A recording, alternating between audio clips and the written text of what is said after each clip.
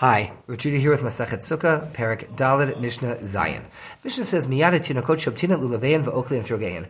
Mishnah says that immediately, meaning immediately after Hoshana Rabbah services, the children would untie, put down, discard their lulavs, v'ochli entrogein, and eat their etrog. Now there's a question here, what's going on? So the first part is to show that a lulav and etrog is a mitzvah item, but it's not an item that retains sanctity long term, meaning you can discard it. There are ways that we discard a lulav. Ideally we, put it somewhere a little nicer, not in the garbage with yucky things, maybe wrapped in plastic. Some people put their lulav into composting or near some other composting or near a trash bin that the garbage people put it in.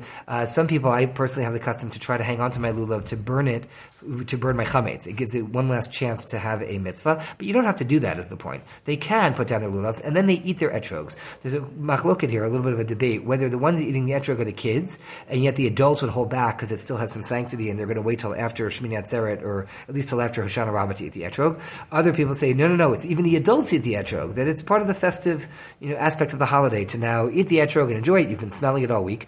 I would just note that in modern day, I know many people who make etrog liqueur or something like that. Not such a great idea. Our modern etrogim, in order to make them beautiful and yellow, are treated with tons of pesticides, and it's legal to do that because they're not designed for eating, they're designed for taking. But that means alcohol is an excellent solvent, so I highly recommend against making an alcohol out of anything but an organic etrog because you end up eating a lot of stuff that you don't really want, but that's just a little side point on our Mishnah for the day.